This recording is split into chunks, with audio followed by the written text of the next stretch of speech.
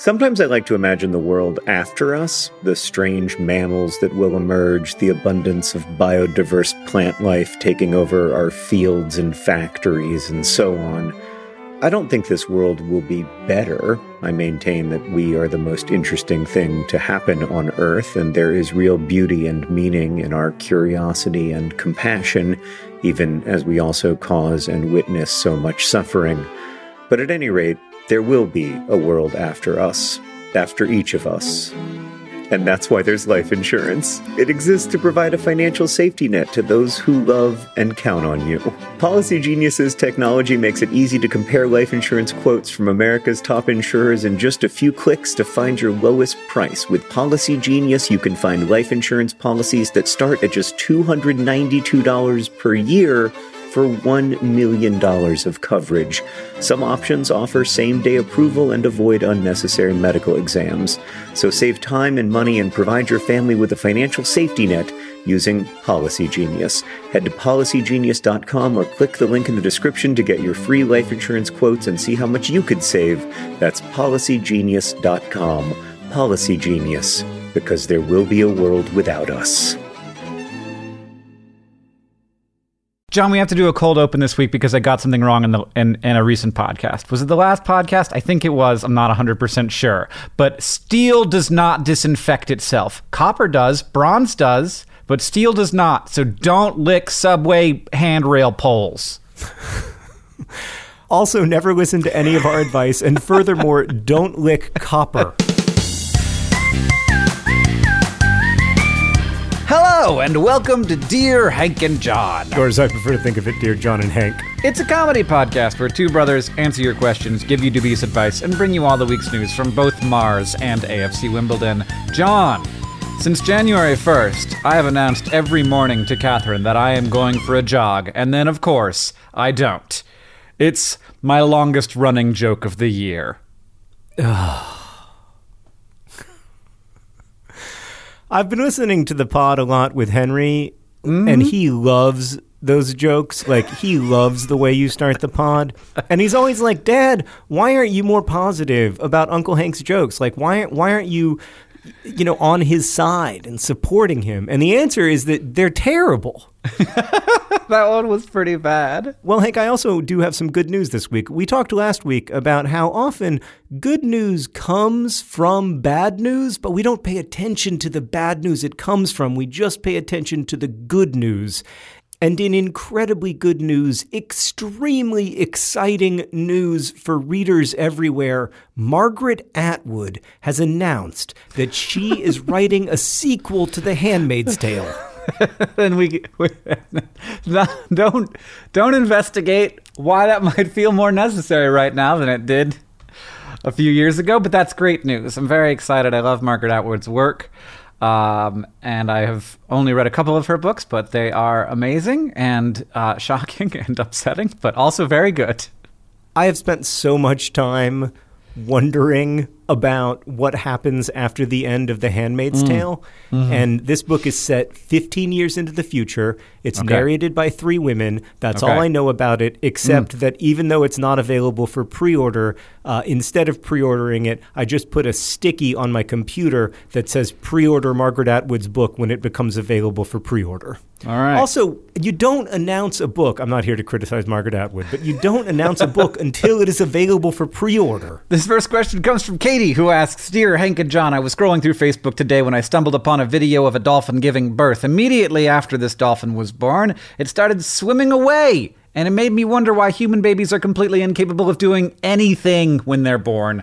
Have human babies always been so useless? Like, seriously, how can giraffes drop 6 feet from a womb and immediately start walking, but it takes a human baby like an entire year to do this? Former human baby Katie. Katie is absolutely right that human babies are useless. Oh, man. I mean, they do nothing except for being cute, and even that, they don't do that often.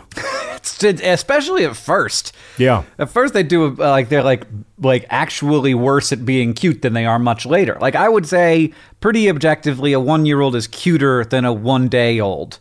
Like, it's the case. A 1-day-old doesn't do anything. And the reason for this, Katie, is that human babies were designed over the course of lots of millennia and millions of years of evolution Okay.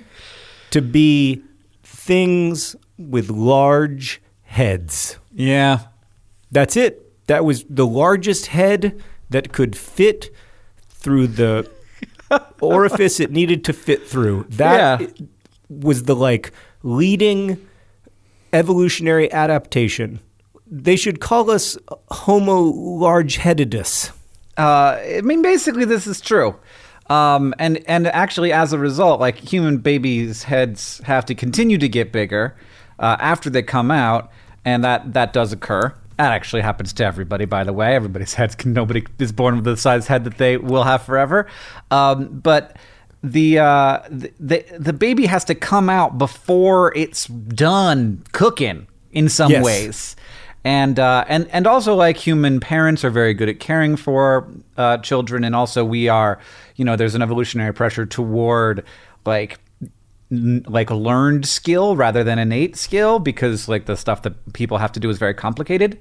So it's not that big of a deal for there to be a lot of care up front, because we're going to be caring for children way longer than the average species anyway. So it's not like we're just going to abandon them the moment they come out of the womb. So we're already doing the care, and evolution was like, okay, well, that's happening. And also, we could have the head be bigger if we get the baby out sooner. Right. And that's what happened. And then you end up with a creature that has such a big head and ergo such a relatively high center of gravity that it's super hard to walk. Yeah. Oh, man. Yeah. Also, most animals get to walk on four limbs. Yeah. And that's easier. It's like having a table with two legs is hard. And that's us. We're just a bunch of tables with two legs, John. Oh, you don't have to remind me. It's amazing. That's why I usually choose to walk on all fours. Nope. I've never seen you put your hands on the ground in my life. Oh, I look great bear crawling. Every time I do a bear crawl, when I'm at a workout with my trainer, Laura, I'm also usually with Sarah, and I'll be doing the bear crawl, and Sarah will be doing her bear crawl and laughing. Oh, that story had a plot twist, and I liked it. All right, this next question comes from Paige, who writes, Dear John and Hank, I was at a pizza place yesterday, and being the person I am, I ordered a salad. What kind of person are you, Paige? A monster? Are you some kind of alien? I'm not here to judge. I'm here to judge. Why were you even at a pizza place then? A salad at a pizza place. Did it have romaine lettuce? It's been recalled, Paige. Yeah, no. Goodness gracious. Everyone knows now that lettuce is worse for you than pizza, so just lean in. I'll tell you what, the FDA didn't tell me to throw away all the pizza in my house. Anyway.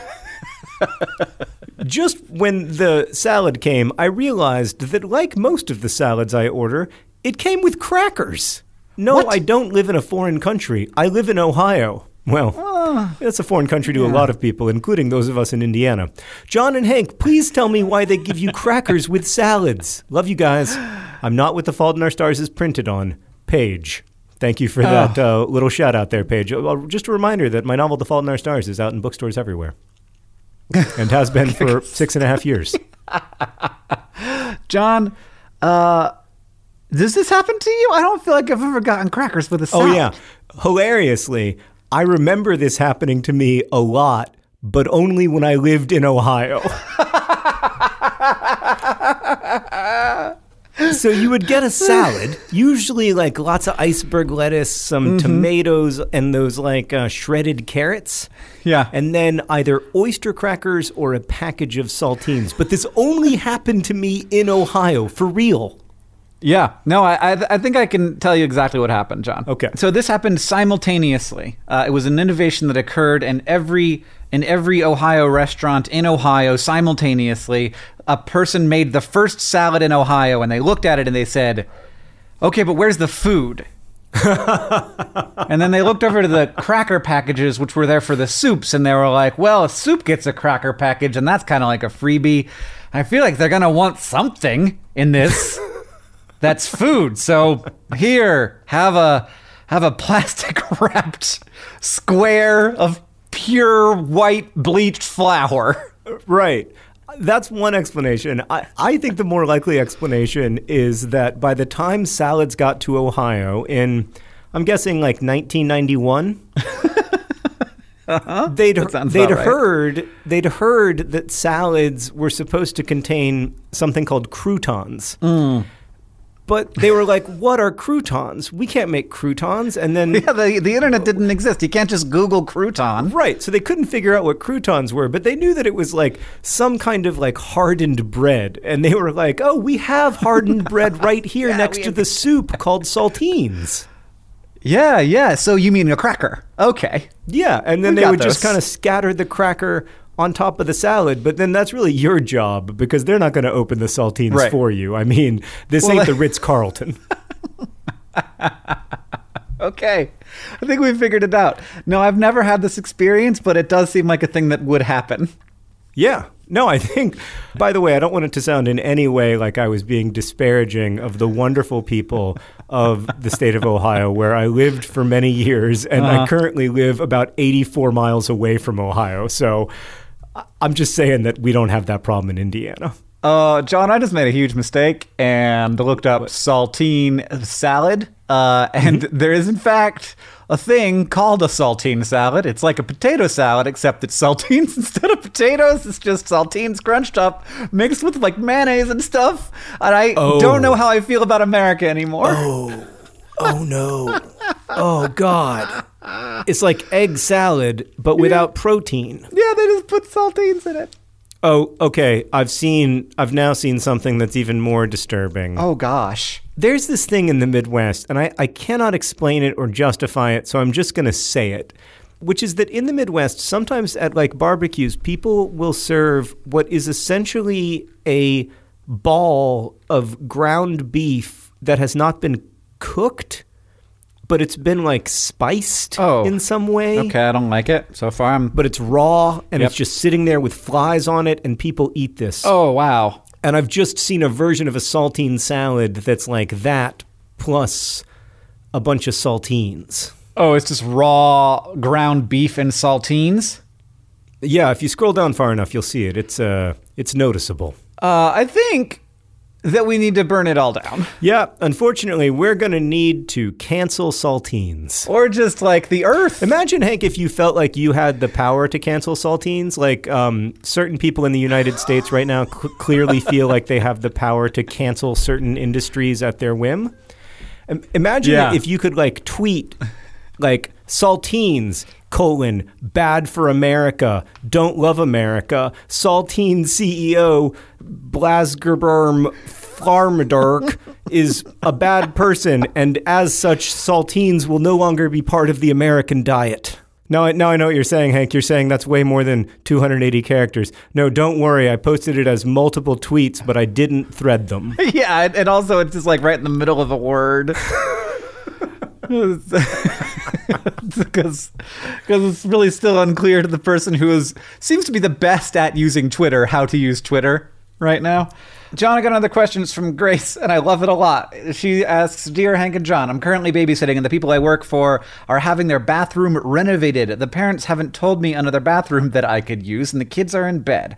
I know there's an ensuite in the parents' room, but am I allowed to use it? I see parents' rooms as a very private place, and an ensuite even more so. But nature calls. Not very graceful. Grace, I want you to be my babysitter. Yeah, so respectful. Yeah, I always feel like the first thing my babysitters do when we close the door is put the kids in front of a TV show so they can open every drawer in our house. Are you serious? That's like my biggest fear. My palms are sweating just thinking about it. Oh, I see. You don't like find things moved around. Okay. It is obviously a really intimate thing to welcome someone into your house and to tell them to take care of your kids. Mm-hmm. And it is a close and important and weird relationship. Mm-hmm. That said, Grace, you should be able to pee in any of the toilets of the house. Well, especially if there's only one available. Yeah, but even if there were more than one available, I think that you should be able to scout the entire house, pick your very favorite toilet, and use it, because you're not opening the medicine cabinet. Like, that is an invasion of privacy. You're not opening a drawer. That is an invasion of privacy. You're using a toilet. That is like a human thing. That's what they're there for.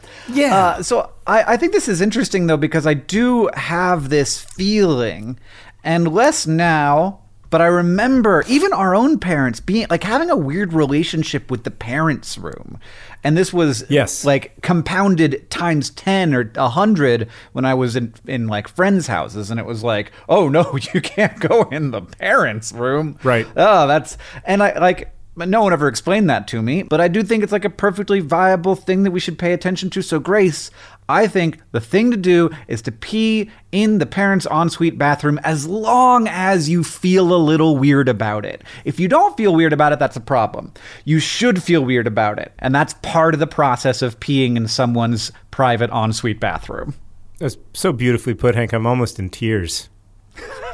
Okay, well, I'm glad I'm doing well, John. This next question comes from Sarah, and I think it's a question relevant for many of us. Dear John and Hank, I've lived independent from my parents for over 8 years, but they still insist I come over at 8 a.m. Christmas morning every year to open stockings. I'm not saying I don't appreciate the gesture. I love my parents and I love Christmas. However, this year I have a partner and a dog, and I want to spend Christmas morning watching them open stockings that I filled for them. I'm not sure, Sarah, that you have a great understanding of how dogs do things, but it sounds like an adventure. I'd rather just go to their house a little later in the day to exchange a gift or two rather than getting 2 stockings worth of socks and candies and oranges. When do you stop going to your parents' house on Christmas morning? Should I just wake up early enough to do both? No. Trying to convince them to do Christmas morning at 1 p.m. Sarah. Sarah, it sounds like you are solidly into the phase in your life when you should have your own Christmas morning. And I think everybody's going to have to be on the same page about that, whether or not they're super, like, 100% thrilled about it. And sometimes, like, you tell somebody something and it's like they don't want to hear it a little bit, but they also want to hear it a little bit.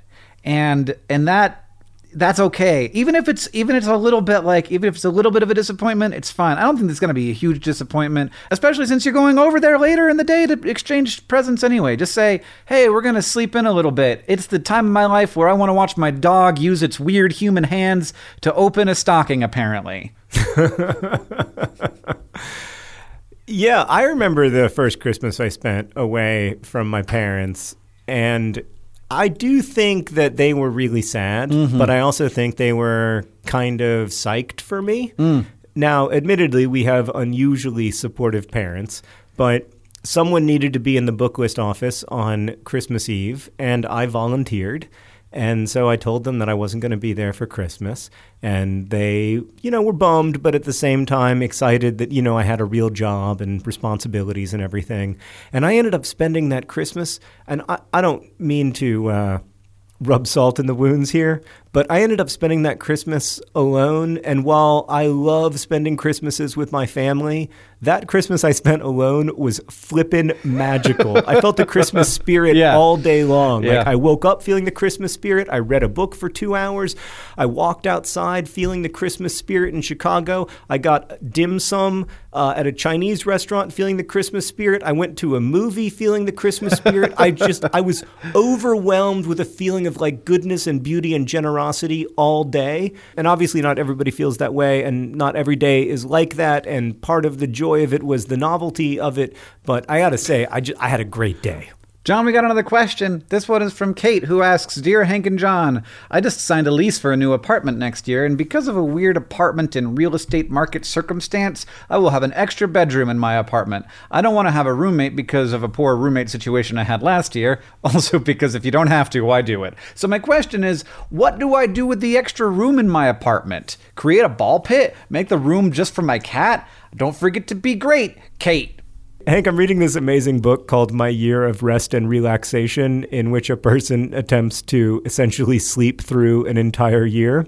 And when the person is meeting their psychiatrist for the first time, the psychiatrist is holding a large tabby cat that the psychiatrist introduces as my eldest.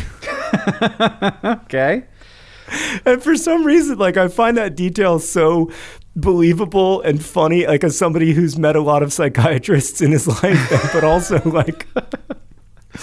The way that a certain Right. kind of cat person would introduce a cat as my eldest, it's just so perfect. There's little moments in great books that are just so perfect.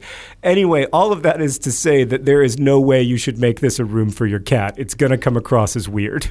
Yeah, but sometimes it's okay to come across as weird, John. But honestly, I think the problem is that if you did that, it's not weird enough. So I think people could put you in a category with a cat room, unless it was a particularly weird cat room. But maybe it'd be better to have like a bowling pin room or something. And people are like, "What's that room?" And you're like, "Oh, check it out." And then it's just bowling pins. Yeah, I think that's going to be a problem with the cat. Just going to throw it out there. It's like having a really complicated domino setup, and you're like, whatever happens, No, you nobody keep the touch door any of these closed. dominoes. Hey, Mr. Snowball, how are you doing? Mr. You're right, Hank. Snowball. The problem is not having a cat room. It's having a cat room that you don't go all in on. Whatever you do with this room, Kate, you've got to go all in. So if it's a cat room, I want to open that door. Like when you're showing guests your apartment, I want to open that door and I want to be like, oh my God, they made a cat room. Or like just it's all Hot Wheels tracks all up the walls. Right. Yes. Wait, John, I want to give actual advice for this room. As a person who has moved to many different places, do nothing with this room. Leave it empty, Yeah. because the next apartment you move into won't have that room, and then you'll have all that stuff to get rid of. That's terrible advice. Just lock the door and never open it. When I lived at my first apartment in Mount Vernon, Ohio, I had an extra room. My rent was $225 a month, and I felt like having a roommate would almost be like offensive to my landlord. To divide the rent by yet a further half. But what I did with that extra room was I sealed it off so that I didn't have to heat it. And that saved me like $50 a month. Oh, sure. Yeah, and just like cover up all the grates. What do they call them? Vents. Yeah. Vents. Cover up all the vents. And then when people would come over to my apartment, which was very rare, and they would say like, well, what's that? What's behind that door? I'd be like, oh, we don't open that door. Right. You know? Yeah. No, my landlord won't let me go in there. Yeah, you have a level of menace to it, and you're just like, yeah, I mean, I tried to open it once, and I heard a weird noise on the other side, and so I haven't opened it. That is the best thing to do with this room, for sure. Just to have it be like, oh, I've never opened it. Oh, or you could make it even a little more extreme, where you could just have a sign on the door that says, do not open under any circumstances, and maybe you can have a little, like, noisemaker on the other side of it, where just, like, occasionally it'll knock. Like panicked knocking. And your friends are over and they're like, what's in there? And you're like, nothing. And they're like, can I open it? And then you just slap their hand. Nothing. There's nothing in the room. Yeah. You can be like, hey, have you ever read Jane Eyre? And they'll be like, yeah, I've read Jane Eyre. And you'll be like, yeah, no, there's nothing up there. Have you ever read The Cast of Amontillado? There's nothing in there.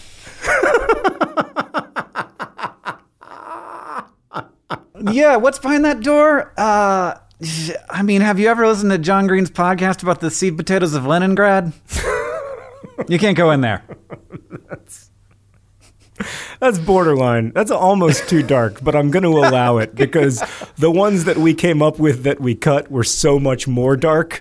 Hank and I spent the last 15 minutes coming up with really dark things that could be happening behind that room. This next question comes from Sarah, who writes, Dear Green Brothers of equal esteem. Oh, that was very well done, Sarah. My 2.5-year-old is currently refusing to bike home because, quote, he wants the green leaves back. How do I calmly explain seasons to someone who is hysterically yelling at me? Cold and green, leafless in Wisconsin. Sarah. I love that movie.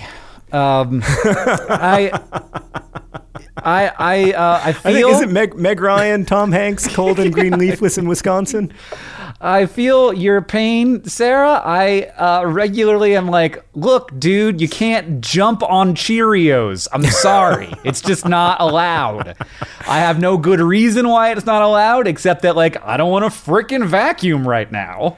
There used to be a great website called Reasons My Toddler is Crying. And it would just be pictures along with a caption. And it is really astonishing. One of the things that I would ask like people between the ages of, say, 18 and 30 to understand that you might not be able to understand about your parents, like why are they so weird, why are they so needy, et cetera, et cetera.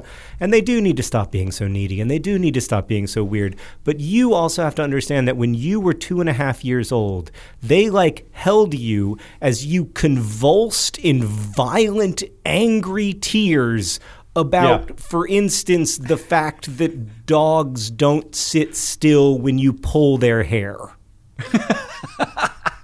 I mean, some of Oren's biggest tantrums have been because he hurt me, and I'm like, dude, why are you so mad? Oh, my hand! Oh God, I punched you so hard, my hand. No, he bit me once, and I was like, ow, and then he had a total meltdown. Right, because they see you get upset, and they get way more upset. Yeah, that's a meltdown in our family. The biggest meltdowns for us, and thankfully we're past this phase, but they were usually related to things like, I have thrown Cheerios on the floor. And now it's not like I'm being told that I have to pick them up because I'm 2 and there's no way that's going to happen. But Dad is picking them up because they're on the floor. And the kids would be like, what is this injustice that the Cheerios I have so carefully placed in their proper location, the floor, are now being moved by this man crawling around the ground like some kind of... And then they're back to laughing at my bear crawl. Right. Which reminds me, John, that the sponsor of this podcast is actually John Green's Bear Crawl. So John Green's Bear Crawl, legitimately hilarious. Today's podcast is also brought to you by Saltine CEO Blasmagurg Sklormagurg. Blasmagurg Sklormagurg, just trying to share the gospel of salty crackers with you, the people of America. Podcast is also brought to you by The Secret Room. The Secret Room. Don't ask. Don't ask. It's going to be more trouble than it's worth. And of course, today's podcast is brought to you by AAA, who Hank has just informed me have arrived. They're here. I'm going to be right back. I mean, I don't know, John. I have no idea how soon I'll be back. Just let it roll. This episode of Dear Hank and John is brought to you by ZocDoc. Look, there are, I think it's fair to say, some imperfections in the American healthcare system, but there are ways that it actually has recently gotten easier. I don't compromise on a lot of things, but I do not love feeling like I can't find the right doctor for me. And I've gotten very lucky that I have found some good doctors for me. When it comes to your health, there shouldn't be compromise. Don't go back to that one doctor who uses your appointment to catch up on the latest headlines / their family group chat / their crossword puzzles just because they're available right now or they happen to take your insurance. Instead, you don't have to keep going back to a doctor who you don't like. You can check out ZocDoc, a place where you can find and book doctors who make you feel comfortable, who listen to you, who prioritize your health. And you can search by location, availability, and insurance type. So literally no compromises. Because with ZocDoc, you've got more options than you think. ZocDoc is a free app and website where you can search and compare highly rated in-network doctors near you and instantly book appointments with them online. Once you find the doc you want, you can book them immediately. No more phone calls and waiting on hold with a receptionist. We don't have time for this anymore. And these doctors all have verified reviews from actual, real patients. Booking appointments with tens of thousands of top-rated, patient-reviewed, credible doctors and specialists. The typical wait time to see a doctor booked on ZocDoc is between 24 and 72 hours. That's it. You can even sometimes score same-day appointments. Go to ZocDoc.com/DearHank and download the ZocDoc app for free. Then you can book a top-rated doctor today. That's ZocDoc.com/DearHank. ZocDoc.com/DearHank. Every time I know it's coming, and I'm like, I'm going to have to say ZocDoc.com right now, aren't I? And then I do. I'm getting good at it, everybody. ZocDoc.com. Hank, I've got it covered. All right, it's just me now. Hello, friends. We probably would have been able to finish the pod if Hank and I hadn't spent half an hour coming up with things that might be behind the closed door of that room. But anyway, here we are. We find ourselves with only one brother. I'm going to attempt to answer one question before Hank comes back. This question comes from Ashley, who writes, Dear John and Hank, my job requires me to talk on the phone all day, and I just got off a call where the other person said my voice was like nails on a chalkboard. Well, Ashley, that person seems like they were having a bad day and or are just not very nice. She then proceeded to tell me that I need to practice speaking with a lower voice, and that would be much more pleasant sounding on the phone. I personally don't think there's anything wrong with my voice, but how do I not think about what that lady told me every time I talk for the rest of my life? Ashley. Oh, Ashley, I'm so sorry, because of course there is nothing wrong with your voice, and all of the things that were wrong with the person who said that to you. But inevitably, you are now going to have in the back of your head that at least to some people, your voice sounds like nails on a chalkboard. And that's such a bummer, and that is why people should be careful when they say things to other people, because we forget sometimes that human beings on the phone are actual human beings, and that the way that we talk to them and treat them shapes the way that they experience the world. But as for what you're going to do, I actually have a little bit of experience in this field because lots of people don't like my voice, especially they don't like my voice in comparison to Hank's voice. And to be fair to them, I also don't like my voice in comparison to Hank's voice. I can't fix it, right? So like my voice is inherently a little gravelier. Hank's voice has much more range. He can, there's also a clarity to Hank's voice. Like there's a consistency to it, while there's always a little bit of fry in my voice that drives me crazy, but I can't fix it. I don't know, I just don't know how to. So what I do is I tell myself, this is the instrument that I have to communicate with. I am lucky to have it. I'm grateful to have it. And even though it isn't perfect, it's mine, and I sound like me, and to people who care about me, that's good news. They want me to sound like me. So instead of privileging what one person says about your voice, you gotta listen to what the people who really care about you say about it, which is that you sound like you, which is great news. Hi, Hank. I answered a question while you were gone. Oh, wow. All by yourself? All by myself. I don't know how I did, but I felt nervous, but at the same time, extremely powerful. So a wonderful thing happened. When I tried to call you, it went to the Bluetooth in the car because the car is now on charging the battery. Oh, great. And then on the AAA guy got to hear a little bit of you answering a question. Great. I was answering a question about how much I don't like my voice. So hopefully the AAA guy wasn't like, oh, that voice is so annoying. That is what he said. He was like, your voice sounds lovely, but that guy's voice is terrible. Ugh. Yeah. The AAA guy and everybody in Vlogbrothers comments agrees. I've been working on it my whole life, John. Well, I mean, I have also been working on mine my whole life. You will find, Hank, and you just don't know this because you aren't 41 yet, that the voice just gets gravelier. Yeah. Well, I mean, I don't mind. I kind of like a gravelly voice. John, did you say that a person who will say that to another person is not a person who could be trusted with any opinion? Because that question made me mad. Yeah, the question also made me mad, and I said a version of that, but your version was better, so we'll include it. Okay. I do have a question that I really want to get to before we get to the news from Mars and AFC Wimbledon, because I think it's important. Sure. I'm standing at a bus stop, dear Hank and John, and it's snowing. I live in Indiana, and it's only November, so I'm like, okay and everything, but I am becoming quite damp. I have an umbrella in my backpack that I could use to lessen the barrage, but I'm finding myself too self-conscious to do this? Why is it common practice to use umbrellas in the rain, but not in the snow, which is basically just cold, soft rain? Precipitation and practices, Devon. What's up with this, John? I think that you and I are going to have vastly different perspectives on this, because I think that the way we approach snow is the way we ought to approach rain, which is that nature has welcomed a different kind of air into our community and that we should accept what we are given. Okay, but can we accept what we are given with an umbrella? Sure, if you want to decline what you've been given, but I think we should accept what we've been given. I have an almost religious belief that you should never use an umbrella except when it is a life-threatening emergency. I mean, I use umbrellas when it's sunny out. Oh, God, no. Oh, I wish you hadn't told me that.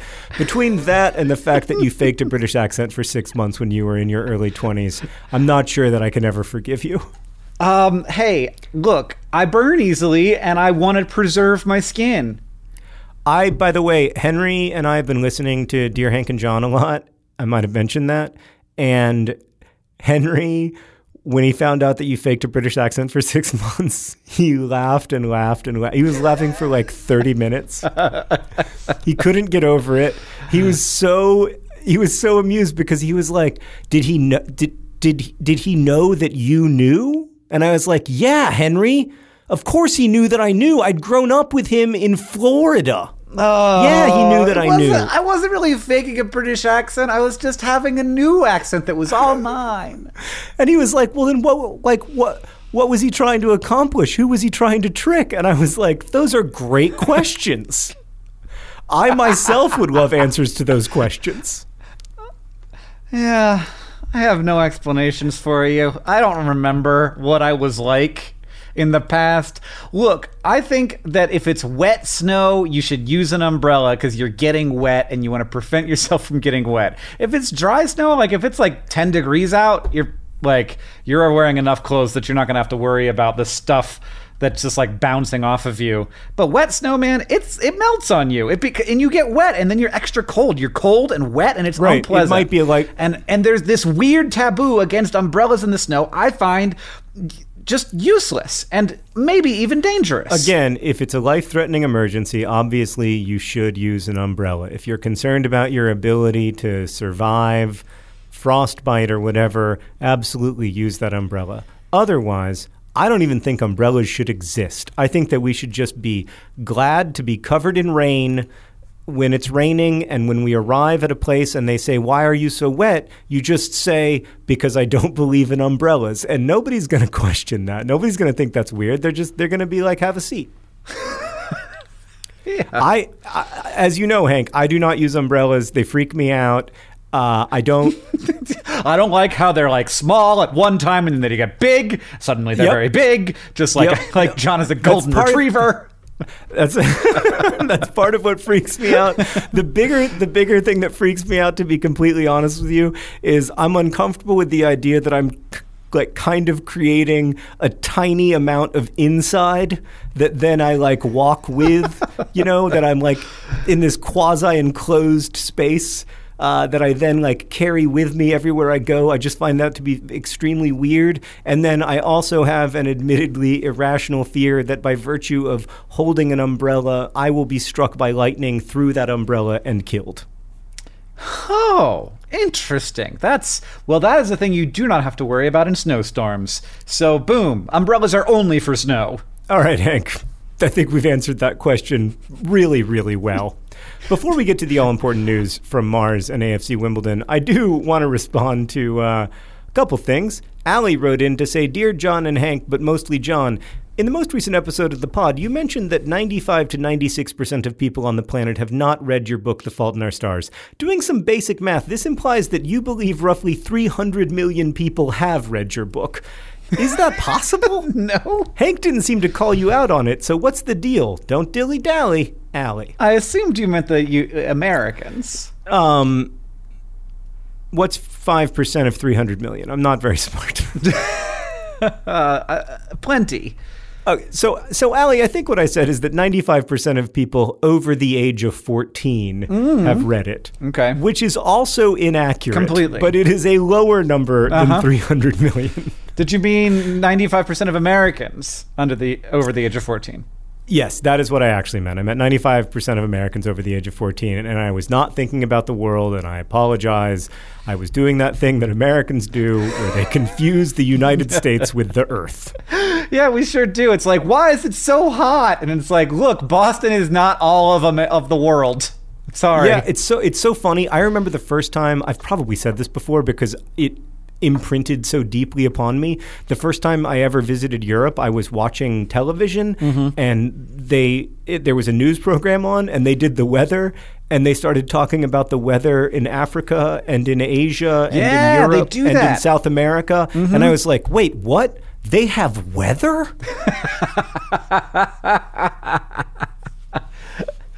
Yeah, American weather reports are like, look, here's how it is where you are, and also maybe where one of your like colleagues works. Totally. Yeah. John, we got a lot of comments from people who wanted to tell me that they learned in physics class that when you blow air out of your mouth, you're compressing it in your mouth, and then when it expands, it cools. This happens when air is compressed, it gets cool, absolutely, but that's not what we are not compressing air enough in our mouths for this to happen. It is only because it's drawing ambient air along with it. And I'm sorry to everybody who has been taught that is a good demonstration in a physics class. Maybe that will help explain the concept of compression, but it is not what's happening. It's just not what's happening. And you can tell because if you just put your finger right in front of the hole, the air is still warm, and then it gets colder as you move farther away as it's mixing with more ambient air. I'm sorry. It's the situation. I love that I posted a correction and then you posted a defense. It's just like, I looked it up. I worked on that. And lastly, Chelsea wrote in to say, Dear John and Hank, in the Kurt Vonnegut special, you wondered if there were any newborn babies listening. I just wanted to tell you that I'm listening in bed with my 6-month-old, and we do this every week, and we have since birth. In fact, while I was in labor, I listened to the Anthropocene Reviewed. My second son is a well-versed nerd fighter in training. Nothing rhymes with Elsie or Kelsey except Chelsea. That's very sweet, Chelsea. Thank you for sharing that with us. And thanks to everybody who listens, but especially to everybody who listens with their babies. Yeah. What's up, all you... I can't say that. God dang it, McElroy's. Hello, babies. I hope that this podcast is great for you. Sorry about all the scary stuff happening behind that closed, locked door. John, the news from Mars is very good. The news from Mars is awesome. Hank, I actually recorded a voice memo of myself just after I watched the live stream of the Mars InSight Lander mission. And in that voice memo, which I will send to you, I say, thank you, Hank, for giving me enough of a sense of what was happening in that mission that I was moved to tears by what we can accomplish when we work together. And by seeing all of those scientists who have worked so hard, it was just awesome. It made me feel so hopeful. I am so excited to find out whether Mars has a solid core. And lots of other things about the interior of the planet Mars.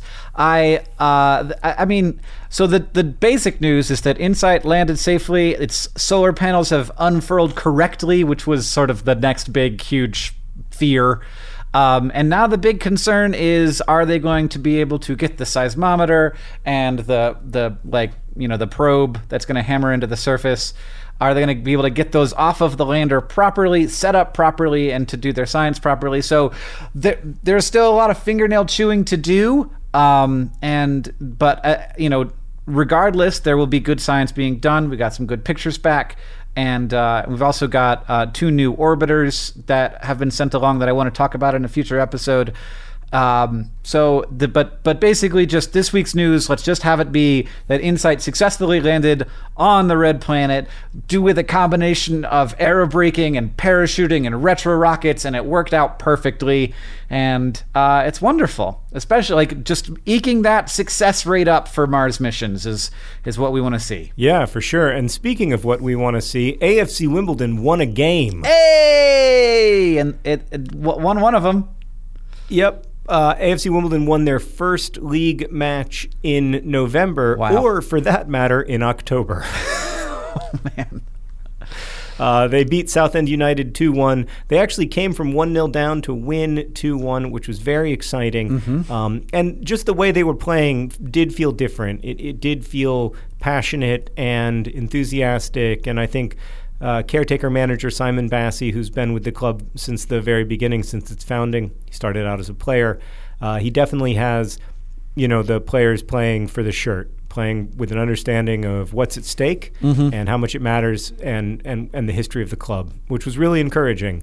Then they lost on Tuesday. They lost to Peterborough 1-0, but it was a pretty close game away from home against a team that's in the top 5 of League One. Yeah. So In a way, I mean, obviously, when you're in last place in League One, you cannot afford to have a lot of moral victories. You need a lot of proper victories. But it was a moral victory nonetheless. It really was.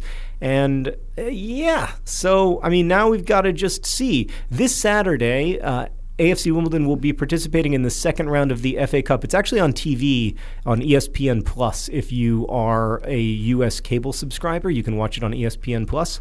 And they're playing FC Halifax Town, a team in the 5th division of English soccer, 2 leagues below AFC Wimbledon, although admittedly Wimbledon are last in League One. So it's a game that theoretically we have a pretty good chance to win, and if we do win, we make it to the 3rd round of the FA Cup, which is a huge deal because that's when the teams like Liverpool and Manchester United and Chelsea enter into the draw.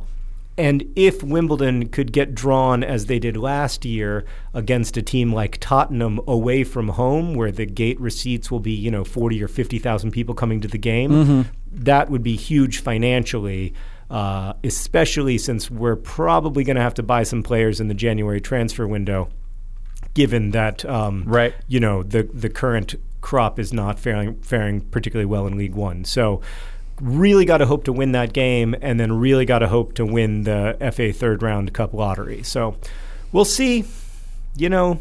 Hope is the thing with feathers. We'll see. Hank, thank you for potting with me. Thanks to everybody for their questions. Again, you can email us at hankandjohn@gmail.com if you want to send us questions. Sorry for all the questions we don't answer, but thanks for sending them along. Oh, there's so many good ones that we didn't get to, but, that's what next week's for. Dear Hank and John is a co-production of Complexly and WNYC Studios. It's produced by Rosianna Halse-Rojas and Sheridan Gibson. Our editor is Nicholas Jenkins. Victoria Bongiorno is our head of community and communications. Our music is by the great Gunnarolla, and as they say in our hometown, don't forget to be awesome.